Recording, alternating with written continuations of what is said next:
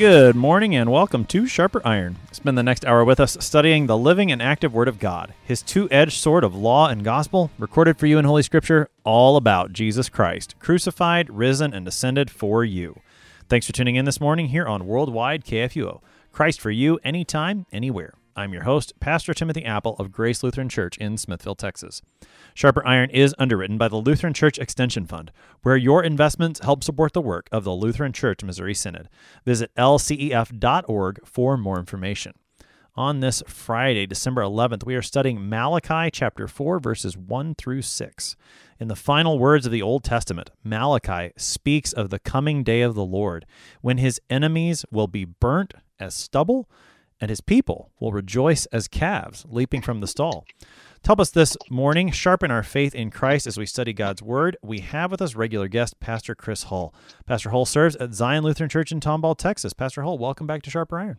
Brother Apple, thank you for having me. It is always a fun time being with you. So we're looking at the book of Malachi today, and Malachi 4 is the appointed Old Testament reading for the one-year lectionary, second Sunday in Advent, which is the Sunday we just had. So give us some liturgical context. Where do we find ourselves in the second Sunday in Advent? How does Malachi 4 fit in? Well, you know, us historic guys, I'm kidding.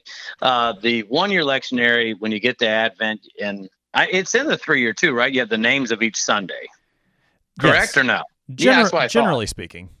Yeah. So this past Sunday was Populus Zion, people of Zion. What Zion is, that city of peace. So we are the people of peace, people of hope. And you have all three of the readings focus on this. You have the gospel lesson from Luke 21, Jesus talking about your redemption is drawing near. Heaven and earth will pass away, but my words will not pass away. May you have the strength to escape and stand before the Son of Man. You have the epistle from Romans, where St. Paul, guided along by the Holy Spirit, writes to the saints there, talking about how we have hope in Christ, that we are welcomed by Christ. And then you have this lovely passage from Malachi, passage meaning the entire chapter, where you talk about the great day of the Lord. And it's amazing. Advent is this time where you are waiting for that arrival of Christ. It's not just getting ready for Christmas. It's meditating on how Christ comes to you now, arrives to you now in the means of grace, and will arrive and come again on the last day. And that last day, because you are in Christ, because you're forgiven your sins, because you can go out leaping like calves and rejoicing, it is not a day of terror, but a day we're looking forward to. We're excited about it.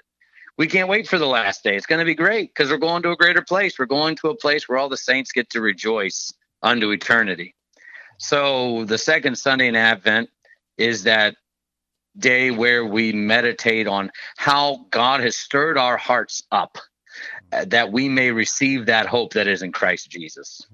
Yeah, Malachi definitely fits with that second Sunday collect, stir up our hearts, O Lord, to make ready the way of your only begotten Son. Malachi definitely does that. You don't get to listen to Malachi and just sort of sit back and say, well, that's nice. No. Yeah. Malachi stirs up your hearts for sure. So This is actually the second time in a row we've looked at Malachi. Yesterday we looked at part of Malachi 3, which is one of the readings in a different Sunday in Advent for one of the 3-year series. So we're a little familiar here with Malachi, but maybe not as much as some of the other prophets we encounter in Advent, like Isaiah. We know a lot about Isaiah, maybe not as much as Malachi. So give us a bit of that context about Malachi. We're at the end of the Old Testament. What do we need to know about the book as a whole, the prophet himself, to approach chapter 4 today? Well, his name is fantastic. Did y'all talk about the name yesterday or no? A little bit, you know. Messenger of Yahweh or my messenger. What did y'all settle on? My messenger is what we went with. My messenger. Yes. Yeah, my messenger. And it's beautiful with that this isn't the messenger of the world. This is God's messenger. And you're at the end of the Old Testament. I love when you read Higher Criticism, they try to say, oh, well, it's at the end because this is how the Jews in the early 1900s, they placed, they say the Septuagint did, right? They say the Septuagint placed it at the end because it just fit. It sounded nice. But the reality is this is guiding us into what you'll then get that period where God will send his new Elijah, his new messenger, Saint John the Baptist. And so much of Malachi is pointing to that prophet coming and preparing the way for the Lord. So it's just a beautiful book, especially for Advent, but also, I mean, if you're reading the Old Testament in order, it's a great way to transition you into what you will be hearing in the New Testament. Yeah, I mean, and Malachi he is the last prophet, chronologically speaking, too. Yeah. And then there's, of course, this huge gap, which is really quite something, and we get the end of that today. The very last words of the Old Testament, that's what we're reading today.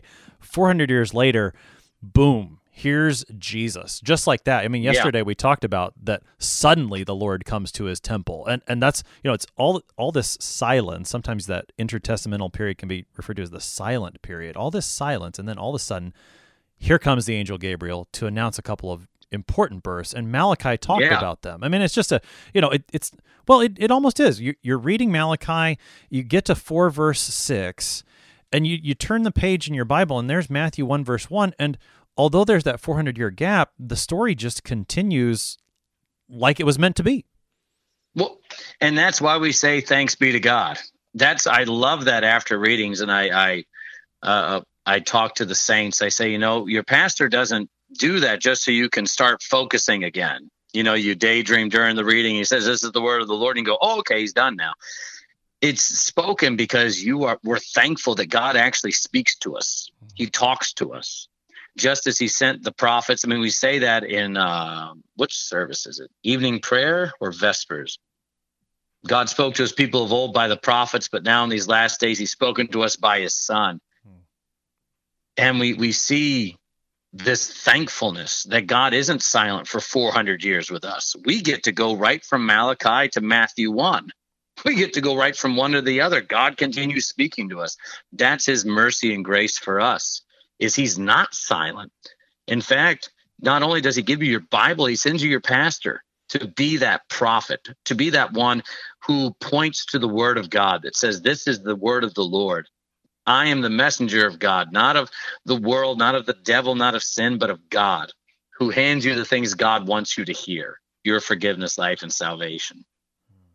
Yeah, I mean, we did talk about this yesterday, that there are some who would maybe suggest Malachi, my messenger, is more of a title and not an individual. And we said, no, Malachi is an individual.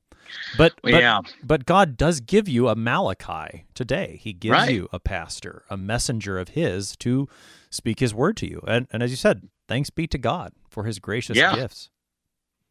Well, and that's the thing of it. Why does it say my messenger? Is he saying, guess what? I'm still sending people. His name is Malachi. It's to comfort you that he is my messenger speaking this to you. And then you see John come. And who does he say he is? I'm the voice of one crying out in the wilderness, making ready the way for the Lord. And it's just beautiful. And your pastor is the one who is sent by God to preach the law, that you may be crushed in despair of yourself. Your heart may be stirred up and made ready to receive the gospel, the forgiveness of your sins. Let's see how Malachi then closes the Old Testament. Malachi chapter 4, verses 1 through 6. For behold, the day is coming, burning like an oven, when all the arrogant and all evildoers will be stubble. The day that is coming shall set them ablaze, says the Lord of hosts, so that it will leave them neither root nor branch. But for you who fear my name, the Son of Righteousness shall rise with healing in its wings. You shall go out leaping like calves from the stall, and you shall tread down the wicked, for they will be ashes under the soles of your feet on the day when I act, says the Lord of hosts.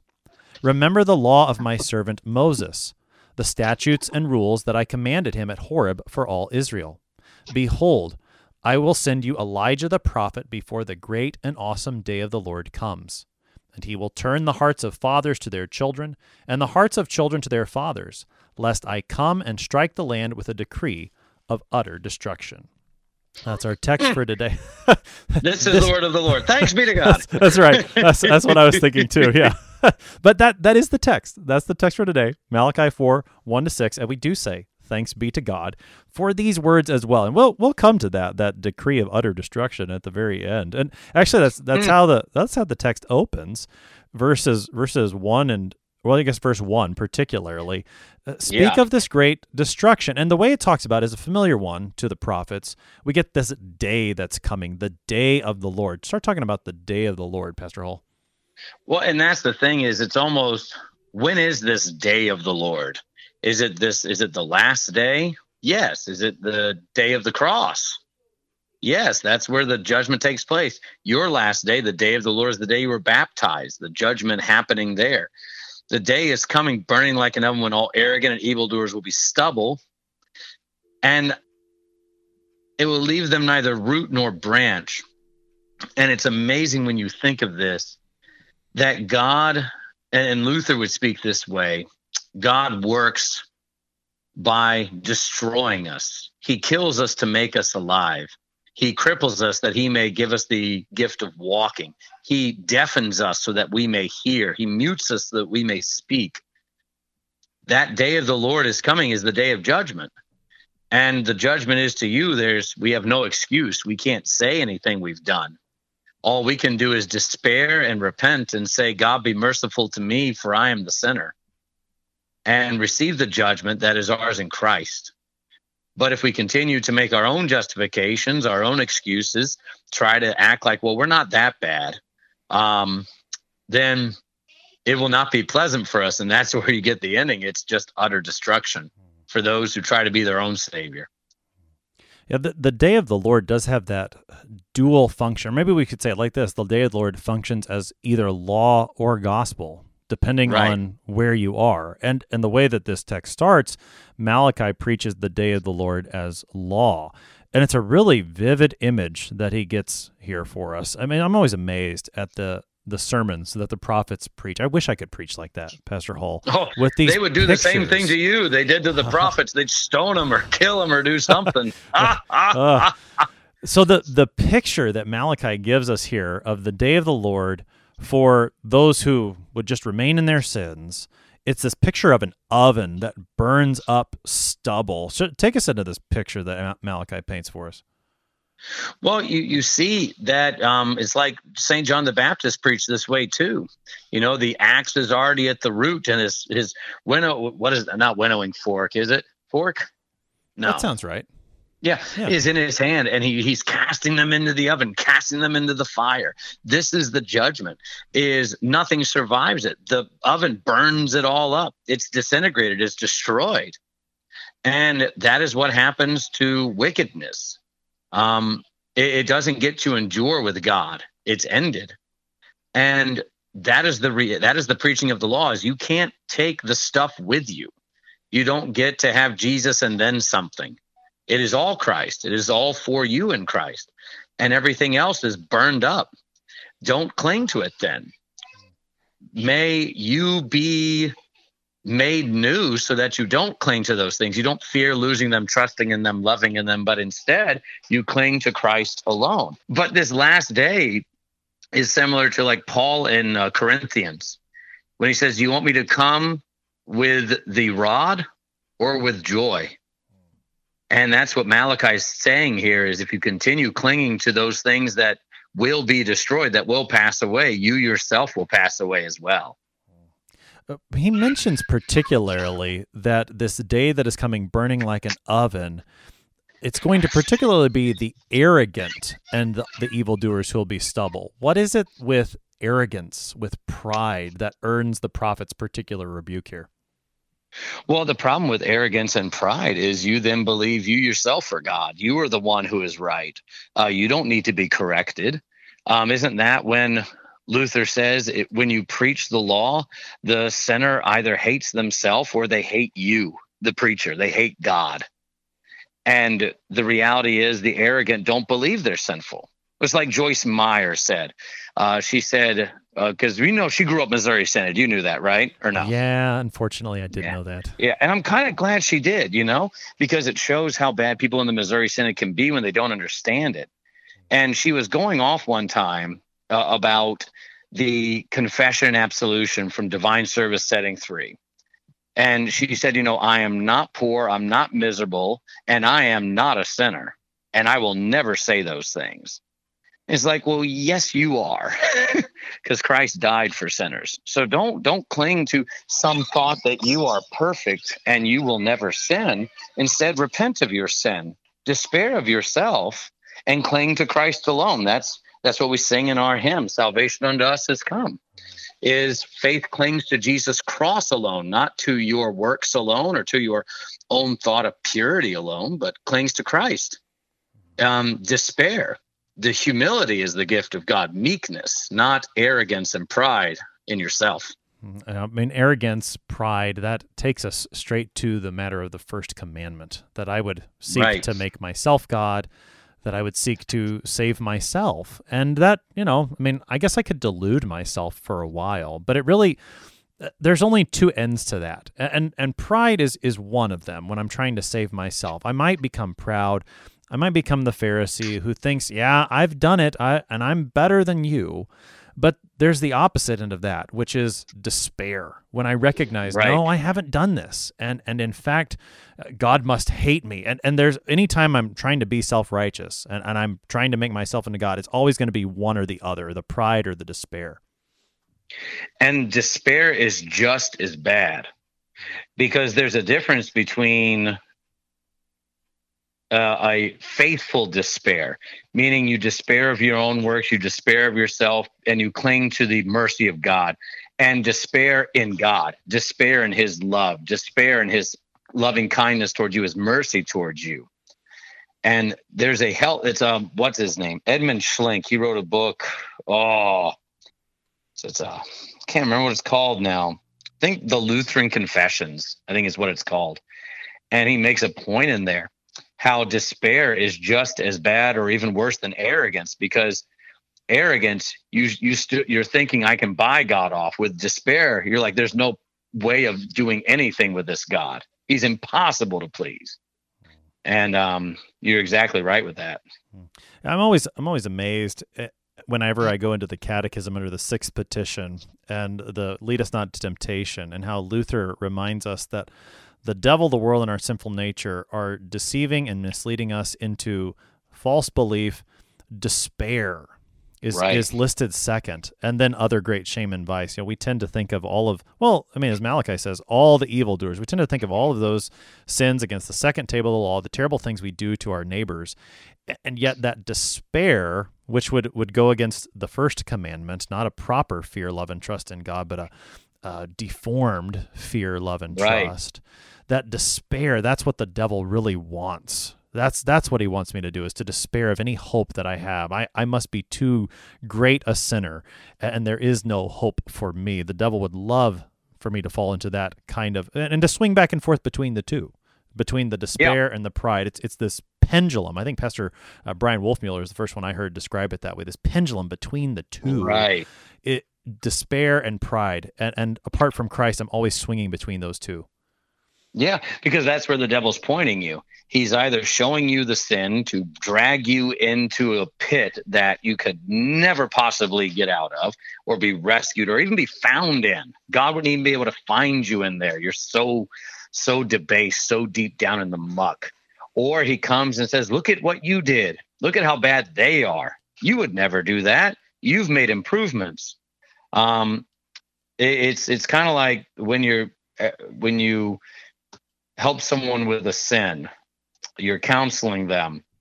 And if you begin the counseling sessions with, hey, we're going to make sure you never struggle with this ever again. That's not the goal. And if that is the goal, that you'll never do this again, struggle with again, that's not the Christ talking. That's the devil speaking. He wants to convince you don't have a need for Jesus anymore. You may have in the past to get you going, but now you're good to go. And that's the devil's sermons constantly. Well, and that's why Malachi's preaching here is so very necessary. We were talking about, okay, the devil's the one that wants us to despair. God doesn't want us to despair. And yet Malachi comes and preaches just this literally fiery sermon. But we need that fiery sermon so that we don't get into the idea that I can do this on my own, that this is somehow my doing. We need to hear that this fire on the day of the Lord is going to wipe out anything that we would place our hope in apart from Christ. And I think, at the end of verse 1, where it's talking about this day that is coming that will set them ablaze, it's not going to leave either root or branch. And we've been looking at a variety of Old Testament texts during this series here on Sharper Iron, and several of them have talked about the stump of Jesse and the branch that shoots forth, the righteous branch of David. It's only from that promise of the Christ that a branch can shoot forth. Any other stump that we would look to, that's just going to be burned up. Our only hope is found in Christ. Well, and that's where verse 2 gets you, right? I don't know if you were going into that, but that's where you get that that gospel. But don't wait, for you who fear my name, not a despair, not a doubting of my love, but you who fear my name. The Son of Righteousness shall rise with healing in its wings. You shall go out leaping like calves from the stall. It's beautiful. You have that law that this is the reality. This is coming. This day is coming. But for you, worry not, because it's not going to harm you. You're going to come out with joy and thanksgiving. You're going to come out rejoicing that this day is happening. And it's just glorious. The law is there for us. It reminds us that we are sinful, reminds us that we need Christ. But as we learn like in Walther's proper distinction, it's the gospel that predominates, not just time-wise, but primarily how it's spoken to you. That's the final word, is your salvation in Christ. The fear of the Lord there at the beginning of verse 2, I think, is such an important point to make, which would be the opposite of the arrogance and the evildoers in verse 1. The proper corrective to arrogance and to evil deeds isn't, as you said, trying to fix it myself. It's the proper fear of the Lord, which certainly involves, usually we teach it this way, I think, when it comes, a respect and awe of the Lord. I think we could be a bit stronger than that. We should recognize that God could burn me up. He's not going to, but we should recognize that. And that proper fear of the Lord, that's what we need. Well, and that's the cross. If you look at the cross outside of the for you and your forgiveness, that is where all the wrath of the Father went, is on Christ, and he died. And that's what you deserve. And that creates fear, because we, the baptized, desire to live a righteous life. We want to keep the commandments. We want to be holy people. We want to be better. It's not like we wake up in the morning thinking, man, I hope I'm a terrible person who will be burned up like stubble on the last day. I can't wait to be one of those calves leaping out from the stall, and I want to learn more about God. I want to love my neighbor more. I want to do more for my neighbor.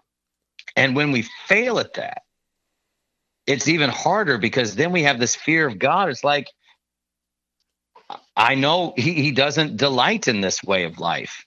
He doesn't take delight in name the sin.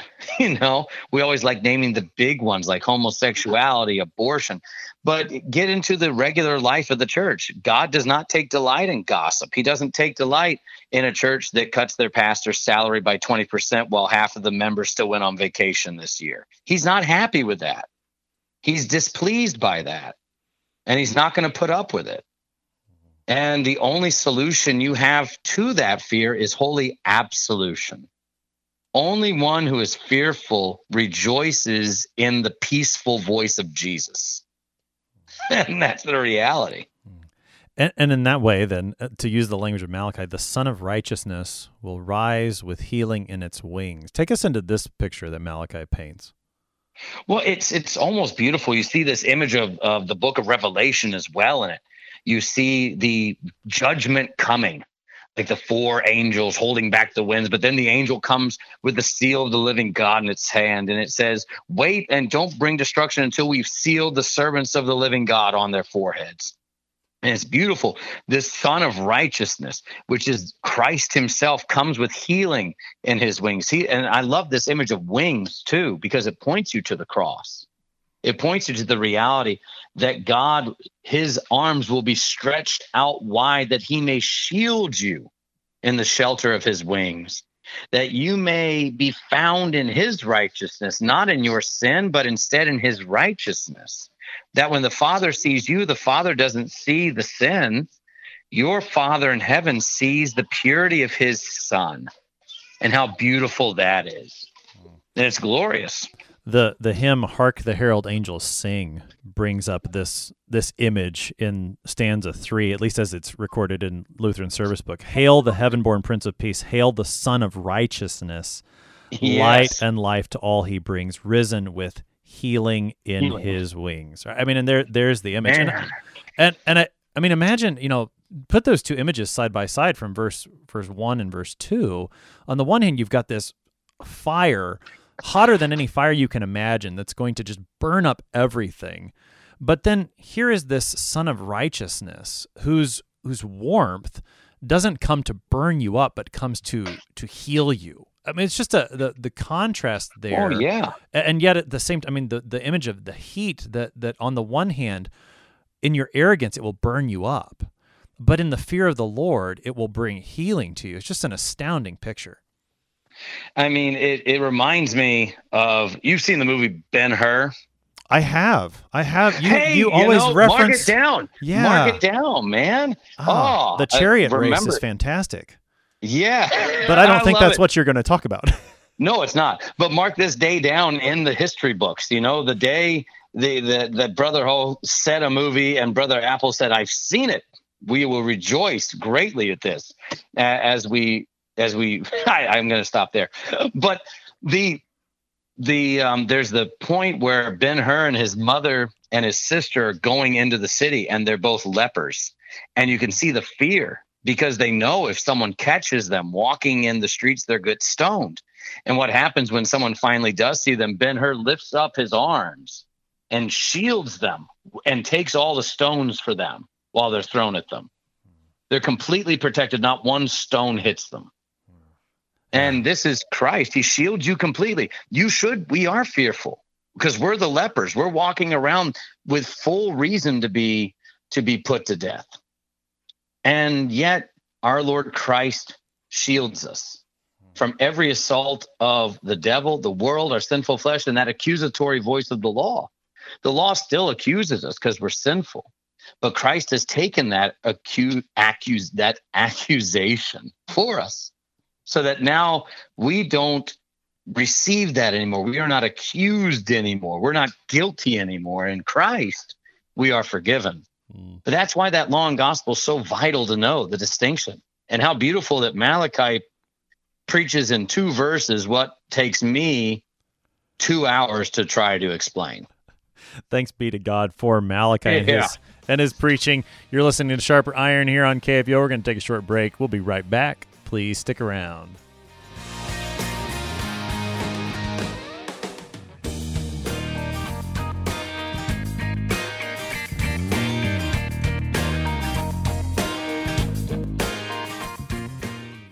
Since 1978, Lutheran Church Extension Fund has had the humble privilege of supporting Lutheran Church Missouri Synod ministries and her workers. Thanks to faithful investors, LCEF has provided thousands of church workers, congregations, schools, and organizations with the low-cost loans and resources they need to reach more people with the saving name of Christ. To learn more, visit lcef.org or call 800-843-5233, 800-843-5233. Welcome back to Sharper Iron. It is Friday, December 11th. We're looking at Malachi chapter 4, verses 1 through 6 with Pastor Chris Hull. He serves at Zion Lutheran Church in Tomball, Texas. Pastor Hull, prior to the break, we're looking at verses 1 and 2 here in Malachi chapter 4, the law and the gospel that Malachi preaches so beautifully. And he gives us another image there at the end of verse 2, the calves leaping like calves from the stall. What's the picture here? Well, it's beautiful. There's two ways of taking it. I'll go with the one that I believe is incorrect first, and then the correct ones, because it's always fun times to go that way. I remember I was doing a Dave Ramsey class, and he said that the calves leaping from the stalls they're finally released from their boundaries. Just like when you pay off your debt, you are released from it and you go out joyfully leaping. So, of course, when I heard this, I said, well, I don't think that's exactly what Malachi was talking about here. if you want to make the connection to being forgiven your sins, yes, when we're forgiven our debt to our Father, we go out leaping. But in that even, and Brother Apple, we talked about this a little bit, and this is, of course, your thoughts that I'm then using, so I'm footnoting you so no one thinks it's me coming up with it. In the forgiveness of sins, what's actually happening is it's not just Christ removing the sin. He's feeding us. He's strengthening us. He's nourishing us. That's what happens in the sacrament of the altar. We are fed and nourished. And from there, we go joyfully out. I mean, what are we saying after the Lord's Supper? We don't sing some dirge. We sing the Nunc Dimittis. We sing, Lord, now you can let your servant go in peace according to your word. What is Luther? His Nunc Dimittis hymn is called In Peace and Joy I Now Depart. So from being fed, from being forgiven, we depart joyfully, both in this life and on that last day. It's a beautiful thing. Yeah, I don't know if do you have steps there up to the chancel at Yes. Zion Tomball? So, I mean, imagine someone, one of the saints who comes to receive the body and blood of Christ, and then rather than walking very seriously down those steps, they actually leap down the steps and do like a heel kick. I love it. Something like that. They would be excommunicated by the church immediately for not being stoic enough. But I would rejoice with it. It's so great. We have a kid that does that. During COVID, we've changed distribution mainly to try to prevent everyone piling up on each other at the rail. But we have this one boy. His name is Daniel. He is every time he gets a blessing, he comes up and gets his blessing. He does this spin move and dances all the way back to the pew. And I love it. I challenge him to a dance off half the time. And he's so joyful. I mean, it's like amazing. He's just rejoicing. And he's not even getting the body and blood of Christ yet. He's just getting a blessing. And I told his mom, I said, man, I hope, keep that same joy as you receive the body and blood of Christ. That you literally, it's just, you realize what great gift you've been given. It's fantastic stuff. Right. And that's the joy that is ours whenever Christ comes to us. That's the joy. And I mean, certainly reverence. We're not saying anything against reverence, but man, the joy is just all over the place in these Advent Old Testament readings. It's all over the place in Isaiah. It's here in Malachi as well. The joy when God comes. And he defeats your enemies. To keep us moving through the text, verse 3, this victory that the Lord gives to his people, they too, it says, tread down the wicked. They're ashes under the soles of your feet. The Lord gives you the victory, and in that victory there is joy. Take us into that verse 3. Well, and it's kind of like Joshua. Remember before Joshua 6 with Jericho, Joshua meets this man. This one with the sword in his hands, are you for us or for our enemies? And he goes, neither, no. And it's showing that God is the one that leads the way. You're not going and bringing God along with you. He is the one acting. And you benefit from the action. Wouldn't this be great if we could pray this way like the psalmists do? That even though I'm persecuted, God, will you act for me? Will you do this, please? I am given in the law not to do this. I cannot hurt or harm my neighbor in his body. It is not for me to do these things. God, I'm the one walking in faith. May you do and deal with those who are persecuting. And if it be your will that I continue to suffer, thy will be done. But we know on the last day, that's when everything is done. That's when the weeds are separated from the wheat. And we rejoice that God has sustained us. That beautiful surprise, that joyful surprise that God sustained us, and now we get to enter into the eternal dwellings.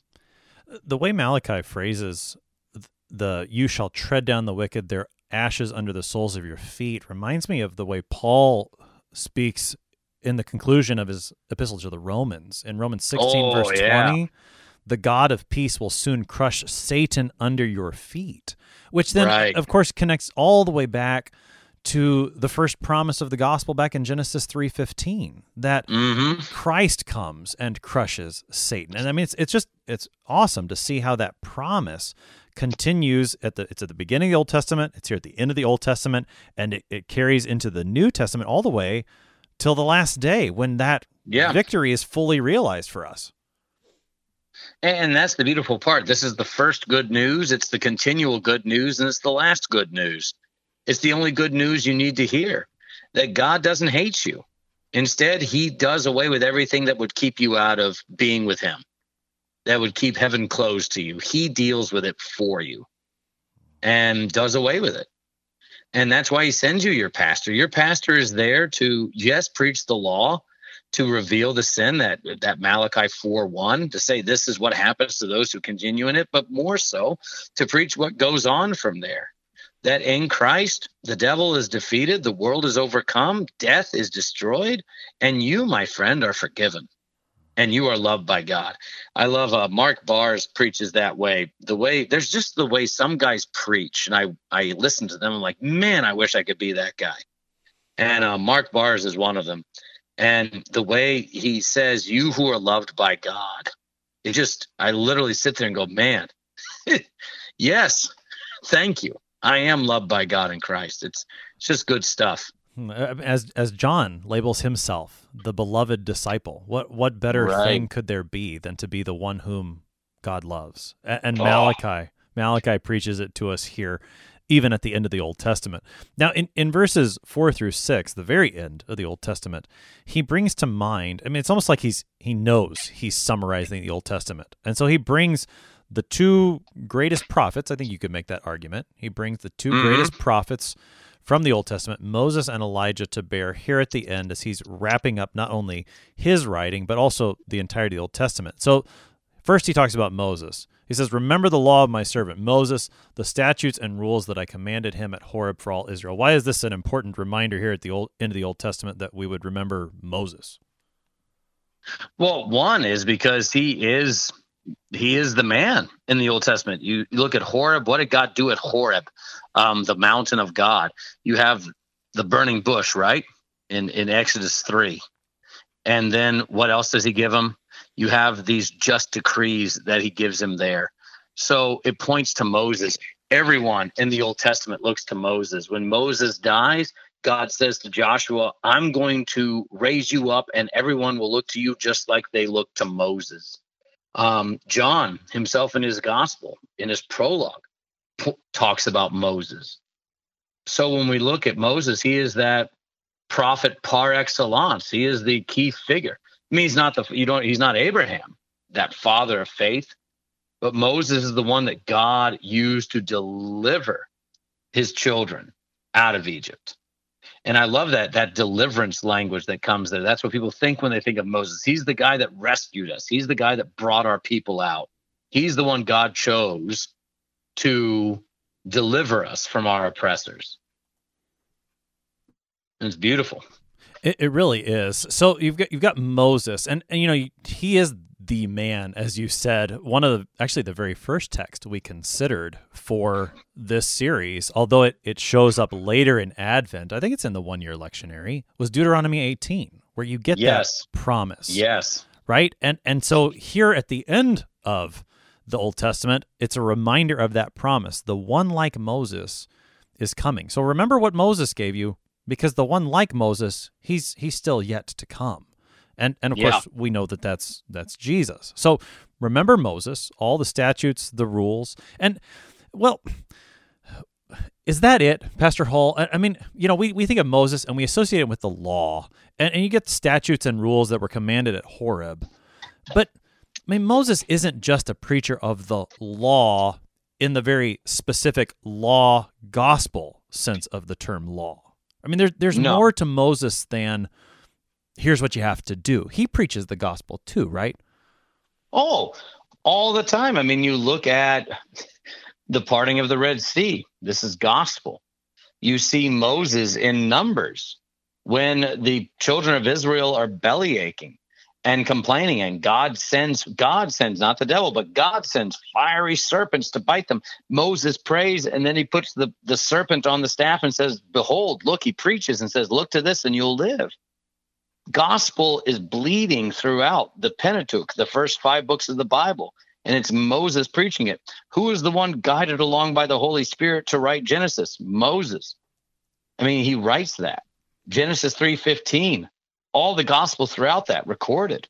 So when we look at the law, I don't have the Hebrew in front of me, but sometimes when we hear the word law, it's not that nomos, that Greek word for law, but that Torah, the entire writings of Moses.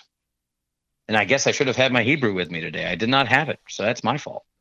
Well, that's a helpful reminder. I just, when Malachi wants the people of Israel to remember the law of Moses, it's not only commandments, but there is gospel in there as well. And certainly Moses, he is known for the 10 Commandments, and rightly so, but he too trusted in the promised Savior. He preached Christ, just as all the Old Testament prophets did. And so in this reminder here in Malachi, to remember Moses includes all of that law in the fullest sense of the term, the Torah, the Word of God, that includes both law, that is commands, and gospel, that is promises. And both of that is wrapped up in remembering Moses here at the end of the Old Testament, I think. Exactly. Well, no, it's correct. It's more than just your thought. That is completely what is being done here. Is like when you look at Psalm 1, blessed is the man who meditates on God's law day and night. It's not just his law, it's the entire counsel of God, all of his teachings, everything we meditate on. And God's word, as we confess in the Augsburg Confession, is divided between command and promise, law and gospel. That's what it's all about. And when you lose one, you lose the other. Now, as Malachi closes, then, you've got Moses to remember him, and now then a promise about Elijah. So, behold, I will send you Elijah the prophet before the great and awesome day of the Lord comes. Remind us a little bit about who Elijah is from the Old Testament. What do we know about him? And why does he show up here at the very end? Elijah is that great prophet. I mean, when you look at who appears with Jesus on the Mount of Transfiguration, is Moses and Elijah. So pointing back to this prophecy from Malachi, but also pointing to the reality of Moses, because we always look at Isaiah as that key prophet. I mean, he is big. It's not to deny that. But with Elijah, you have, how is he even taken up? He's taken up by God. He doesn't die. He is taken up into the fiery chariot unto the heavens. And he is the one that speaks the word of God. He's the one that, when he goes up and he says, God, there's no one left who holds to you, who worships you alone. And God comforts him and says, worry not, many have not bowed the knee to Baal. Elijah is that great prophet. When we define the prophet of the Old Testament, it is Elijah, pointing to the one who is to come, the Christ. And when we see verse 5 here, who is this new Elijah? And we see Jesus preaching this to his disciples as they walk down the Mount of Transfiguration. It's John the Baptist. He is the one that is to come. And I mean, even when you go to the announcement of John's birth that Gabriel gives to Zechariah there in the temple, Gabriel echoes these words from Malachi chapter 4 as well, indicating even from the it's not like John sort of realized this later in life, but this was a reality all the way from Luke chapter 1, that this is who John would be, this new Elijah to come. And as Malachi gives it, turn the hearts of the fathers to their children and the hearts of children to their fathers. What does that mean, Pastor Hull? When we look at this text, turning the hearts of fathers to their children and the hearts of children to their fathers, it's a reality, at least how I see it, is he is going to affect the heart. He is going to be the one that actually turns people. And what does John come preaching? He comes preaching repentance. This is talking about a preaching of repentance. And we as Lutherans understand repentance not just as stop doing what you're doing, but true contrition, guilt over your sin, but also faith in the one who forgives you. Because John preached two beautiful sermons: repent, for the kingdom of heaven is at hand. But then also, as recorded in John 1:29, behold the Lamb of God who takes away the sin of the world. He is the one that turns hearts, that changes hearts, that creates anew in that preaching of repentance. Lest I come, meaning God, and strike the land with a decree of utter destruction. Lest I come and deal with what was already talked about in verse 1. Because the only way verse 1 is escaped from, avoided, is in repentance. And that's lost. I think President Harrison, he wrote a lovely article about it years ago on how the Missouri Synod is preaching itself to death. Do you remember this article at all? I do. He wrote it. I do. And I don't recall exactly every detail, but I believe he talked a lot about the need to preach the law very directly, almost to take Peter in the book of Acts as an example. Mm-hmm. You did this, that second person use, both of law Right. and gospel, as a very necessary thing. Keep going, Yes. Pastor Hall. Well, and with that, he said, use the word repent. Don't just go from law to gospel. Use the repentance language. You don't have to yell out like Charlton Heston in The Greatest Story Ever Told and cry out, repent. But you say, repent with me, brothers.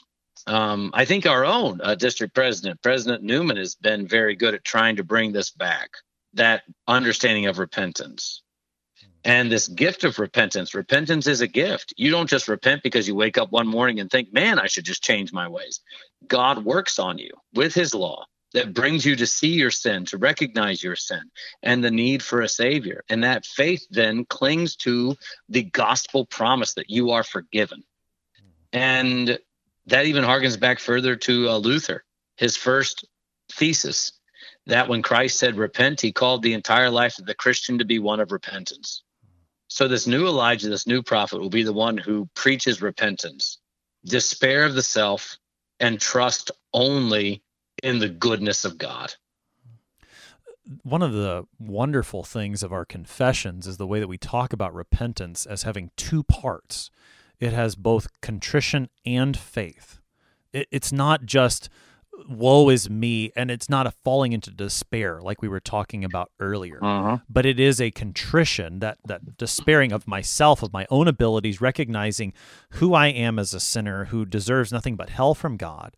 But it does not stay with that. It goes further to faith, which is where, as you said, that's the two sermons that John has. Repent, for the kingdom of heaven is at hand, and behold the Lamb of God who takes away the sin of the world. Which, I mean, I love John, and meeting him in the season of Advent every year is just so fantastic. Oh, yeah. But sometimes I think he gets a bad rap as a preacher of judgment. And no doubt, John preaches God's law. He preaches the commands. He preaches that we have fallen short, that we deserve, the winnowing fork that's coming. The axe is at the root of the trees.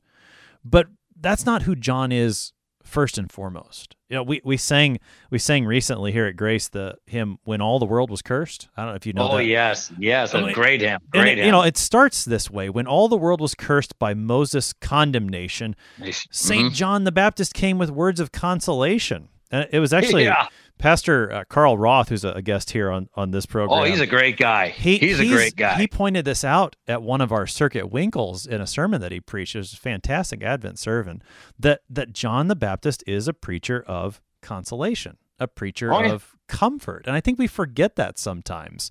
But we need to remember it, that John comes to preach repentance, yes, but that repentance has contrition and faith. John's always pointing his finger in art, and he's pointing always at Jesus, the Lamb of God who takes away the sin of the world.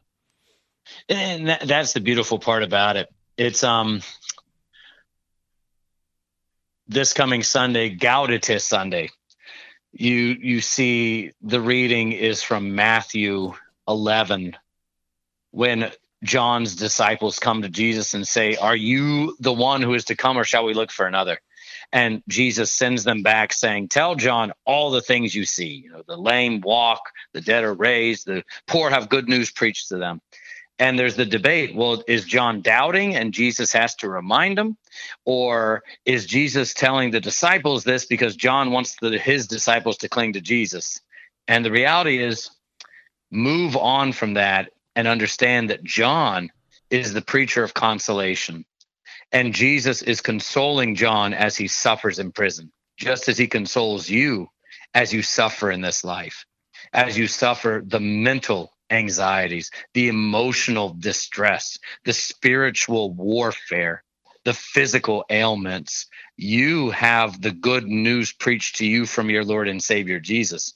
That is the news that John preached. It's the one Jesus preaches. It's the same one your pastor now preaches to you. What greater patron saint of clergy do we have than St. John the Baptist, the new Elijah who consoles in the gospel? It's great stuff. Yeah, the preaching of John is just a fantastic thing to witness. It's so wonderful that we meet him every Advent season, and he does this thing over and over to us. It's great. And here he is at the end of the Old Testament in Malachi chapter 4. He comes just as the Lord promised, the one who prepares the way, who turns the hearts of the children to the fathers to the children, to receive the Lord Jesus in repentance, in faith, trusting that he is the Lamb of God. Pastor Hull, we've got about 4 minutes here this morning. Help us wrap things up, summarize Malachi for us, give us the good news that John preached back in the Gospels. The reality is, because of the fall, there is a plethora of reasons to be fearful, to be scared, to wonder even, does God hate me? I keep doing these same things over and over and over again. I keep making the same mistakes. I keep suffering the same things. I keep wishing, man, I wouldn't have done that. And I have many reasons for when God shows up, for him to just go off on me. But the reality is this: the judgment has been declared. God isn't angry with me. He's not angry with you. He loves you. He sent his messenger John to preach that message, to point to Jesus and say, there he is. There is the Lamb, predestined from all eternity to be slain for you on the cross, fattened up with all of your mistakes, all your failures, all your sins, all your iniquities, all the wrongs you've committed against God and your neighbor there in Christ. And on the cross, Jesus didn't say, take it away, I can't deal with it. He said, Father, forgive them, for they know not what they do. It is finished. The judgment declared. And now in this joyful exchange, this happy switch, you are absolved and forgiven. You now are nourished and fed. You are strengthened in the grace of Christ, that you may go out leaping like a calf every day of your life, knowing that God loves you. He doesn't hate you. He loves you unconditionally. And when God loves you, he commits himself to you. He is never going to turn his back on you. He will see you from the womb to the font, to the altar, to the grave, and unto all eternity. So be at peace and rejoice. You're going to a good place, and it's going to be a joyful time all the way there. Pastor Chris Hull serves at Zion Lutheran Church in Tomball, Texas, helping us this morning with Malachi chapter 4, verses 1 through 6. Pastor Hull, thanks for being our guest today. Brother Apple, thank you for having me. It's always fun times with you. The day of the Lord is coming. The day of the Lord has come in Christ. Judgment has been poured out on him, so that upon you is poured out his righteousness in holy baptism, in his body and blood, in the supper, and now you go out with joy. Joy unending. I'm your host here on Sharper Iron, Pastor Timothy Apple of Grace Lutheran Church in Smithville, Texas. Thanks for spending the morning with us. Talk to you again next week.